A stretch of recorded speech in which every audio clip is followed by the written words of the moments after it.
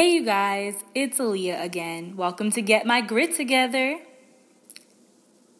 So today, I really want to bring up something that I've been thinking about a lot, and I've had a couple of conversations about this same exact thing lately, and that is what you should do when your passion fades.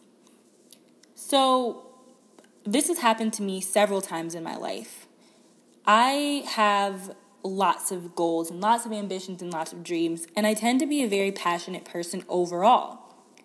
This has really benefited me because when I go in for a job interview, I'm really excited, and it's genuine. It's absolutely incredibly honest and candid, and people are always so excited about my genuity, about how real I am and how excited I am and passionate. And the only problem with this is that with high highs, you get high lows, or you get low lows. And that's definitely an issue for me. All through my life, I've had different interests. I used to want to be a spy, when I was in elementary school after I saw Spy Kids. But I was incredibly excited and passionate about it and really dedicated to it. As a matter of fact, I had my mom buy me spy gadgets every year for Christmas. I had a spy club, and I was just obsessed with it. And it was my number one thing. And, for all you knew, if as a kid, that was what I was really going to try to do, or I was going to be a detective or something of that nature because I was incredibly interested in it. Then I decided I wanted to be a business owner. So I really did. I looked into that a lot. I was in an entrepreneurship class. I joined the Future Business Leaders of America and was the president of that club for years. And people were like, wow, she's really going to go somewhere with that.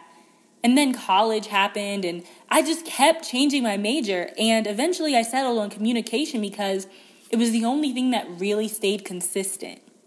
But don't let that fool you. That's not the end of my story. I tried to change my communication major so many times.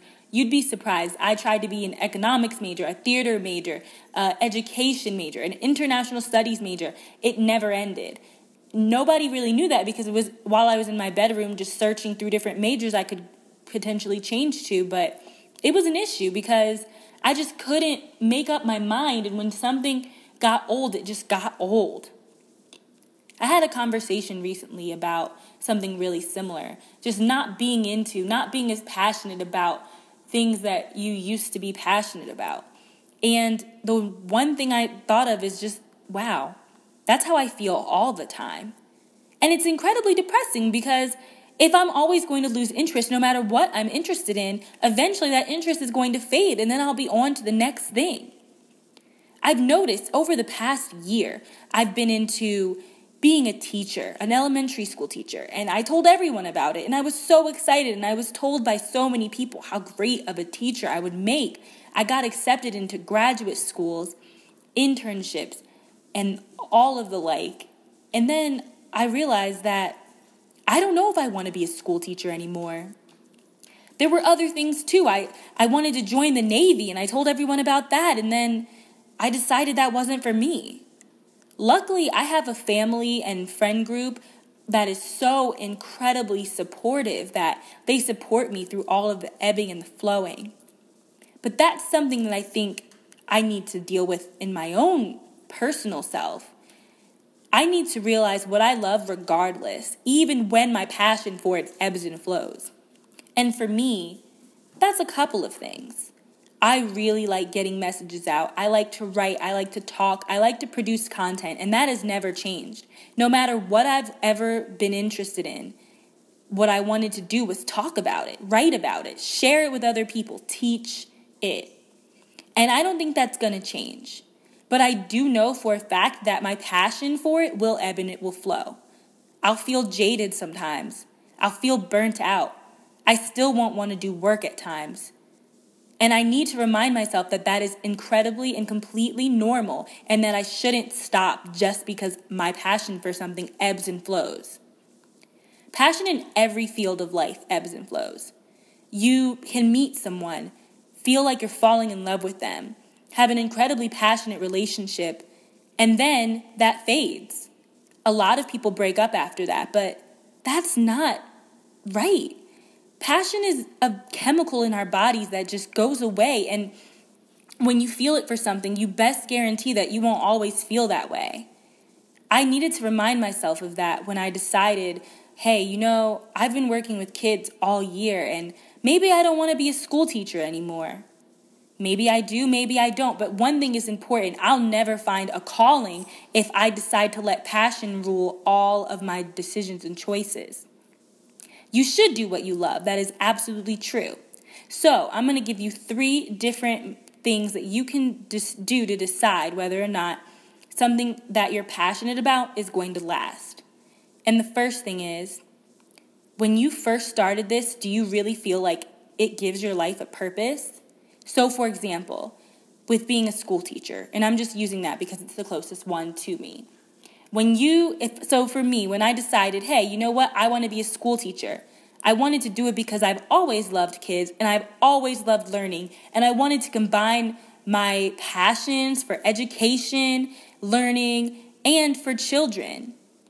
Of course, it's not that easy after you just have a passion because there's so many other factors, but that is definitely one thing you definitely need to consider.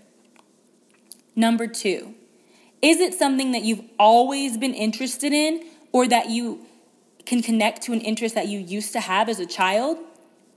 I used to hear people talk about that whatever you played as a kid, that's what you should be when you grow up. So if you played doctor all the time, you should be a doctor or a nurse. If you played school all the time, you should be a teacher. That's not necessarily true, but just think about the things that you did consider fun throughout your childhood and adolescence, because those are probably things that maybe not that exact hobby. So for example, you might have liked playing doctor, but maybe that doesn't mean you should be a doctor. Maybe it means you should be a personal trainer or a physical therapist. Basically, it's the elements that excited you. Can you find those in a future job? The second thing is, if you had to do this every single day, would you feel like even if it got boring, it wouldn't be incredibly dreadful? And that's something that I need to remind myself of too. Because it is hard for people to tell you what they do like, but it's not hard for people to tell you what they don't like. I can give you a list, a very huge list of jobs I'd never consider doing. And I think that that's really important because if you push yourself into a career that you kind of like or you kind of think you can bear, like in my example, data entry, then you're not going to be happy. You need to build off of your strengths and your interests. And the third thing I want to bring up, and to me this is one of the most important, and it might sound a little new agey and kind of ridiculous, but honestly it's really not. And it's something that no matter what or how you feel about this right now, eventually you're going to feel the same way that everyone does. And this is, if you were on your deathbed, would you regret not trying something else career-wise? In my opinion, this was definitely content producing, or even, I'm going to admit it, acting. I've always wanted to be an actress my whole life, and you know what?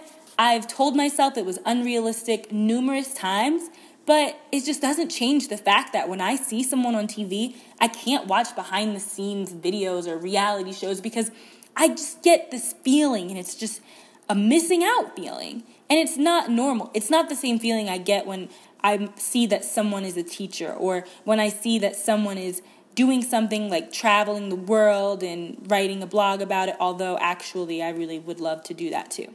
Traveling is really important to me, but I don't know if I ever would care to be a full-time traveler all of the time. I guess we'll see in my future.